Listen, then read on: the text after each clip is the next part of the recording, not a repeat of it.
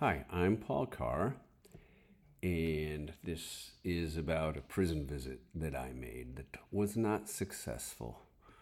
So here we go. I'll comment when I'm done.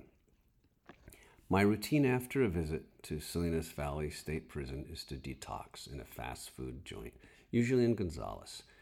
I go to prison to see a former favorite student of mine who has got life in prison for 9 attempted murders.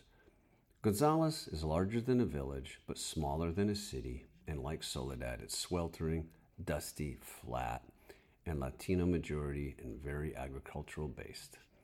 I stop at Dairy Queen, annoyed at my lack of anger at what has just transpired. At least I wasn't totally passive, I think to myself.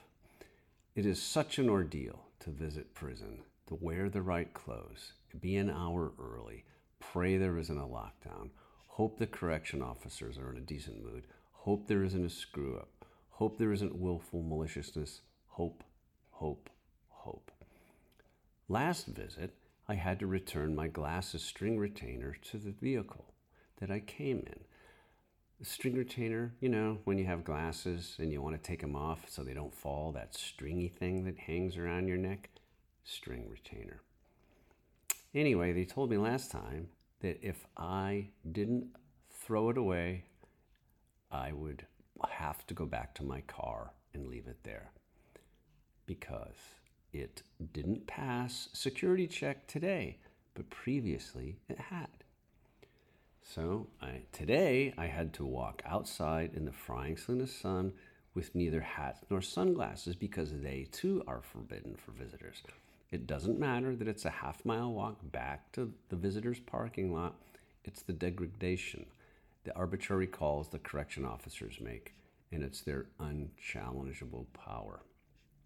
Today, I'd been early, encased in my approved clothing, nothing red or white, as those are gang colors. I'd written my name in the visitors' podium check-in sheets, walked to the counter, asked for a pass politely, got one, filled it in, and placed it on the counter with my driver's license as required. The CO took it, faced the computer, logged in the data. Meanwhile, I sat nearby on the other side of that red waiting line. A CO eyeballed me and then called my inmate's name. Garcia. Rogelio Garcia. I stood and crossed the red taped line. Visitation denied. I absorbed this and was aware and annoyed by my response. I'm calm, but that's because I know calmness is required. Loud protestations or obscenity will not only accomplish nothing, it will mark me, and the COs remember. They have the choice to mess with me, and God only knows what they can do to my inmate Rogelio. It is within their power to kill him. Why, I asked. My tone is neutral. My facial expression the same. No overreaction, no anger. I continue, it's 11:50. I'm 10 minutes early. Your appointment was for 11. 11? I made this appointment on Monday. I think it was with Melissa. She made the appointment. The CO I'm dealing with is huge. Although he appears 100% Anglo, his name tag reads Juarez. He can't speak a word of Spanish. I've heard him request a translator in the past. He reeks of indifference and boredom.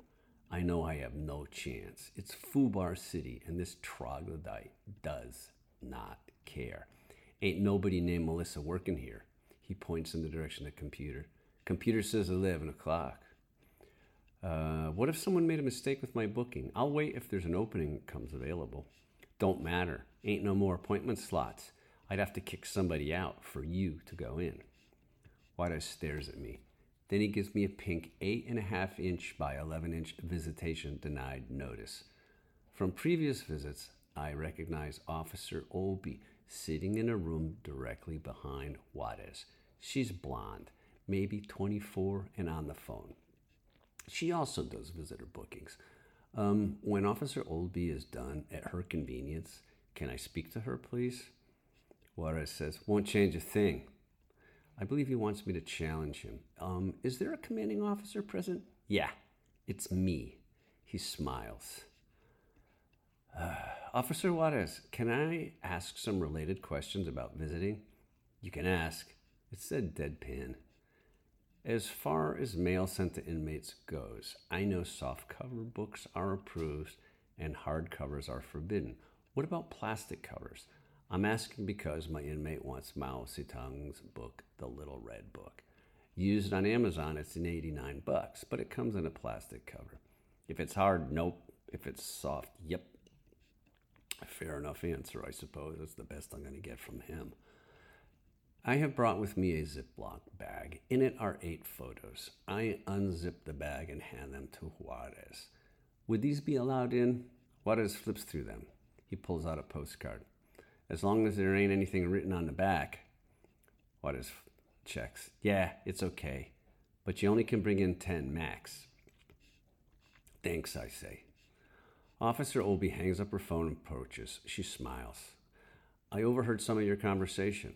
Officer Olby, I say, I know you didn't make my appointment. Any recommendations for the future? We're all human and people make mistakes. I recommend you'd call again on Fridays before you come. She stands out for many reasons. I've noticed her before.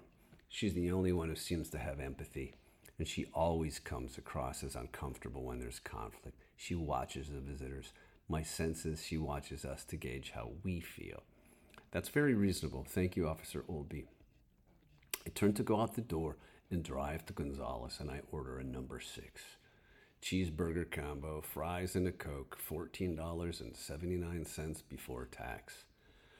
I stare out at the window as I wait for my order. Across the valley, on the west side, a column of clouds billow upward above the top ridge. But the clouds are reddish-brown, born of a fire birthed in the massive Big Sur wildfires. I realize, actually, I'm not so calm. Big Sur isn't the only thing that's burning. Excuse me. So, yeah, that was pretty terrible. The COs, the correction officers, many of them are really hardened after a while, which I kind of understand, but it's not nice when their hardness is directed at the visitors. And there's a sense of contempt that they have for visitors, like we're only trouble. We represent nothing but trouble for them. And yeah, it wasn't a nice thing. One time my wife went with me and we visited my inmate because he also had been her student. Excuse me.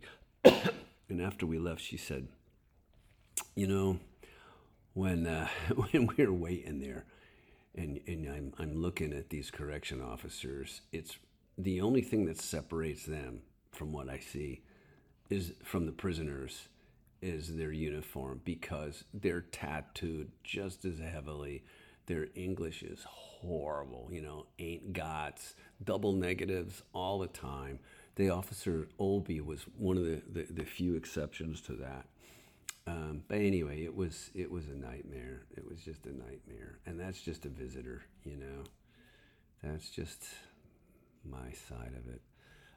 In the previous one, I made a mistake about prison. I said that we couldn't wear black, and that is wrong. Black was the only color you can wear.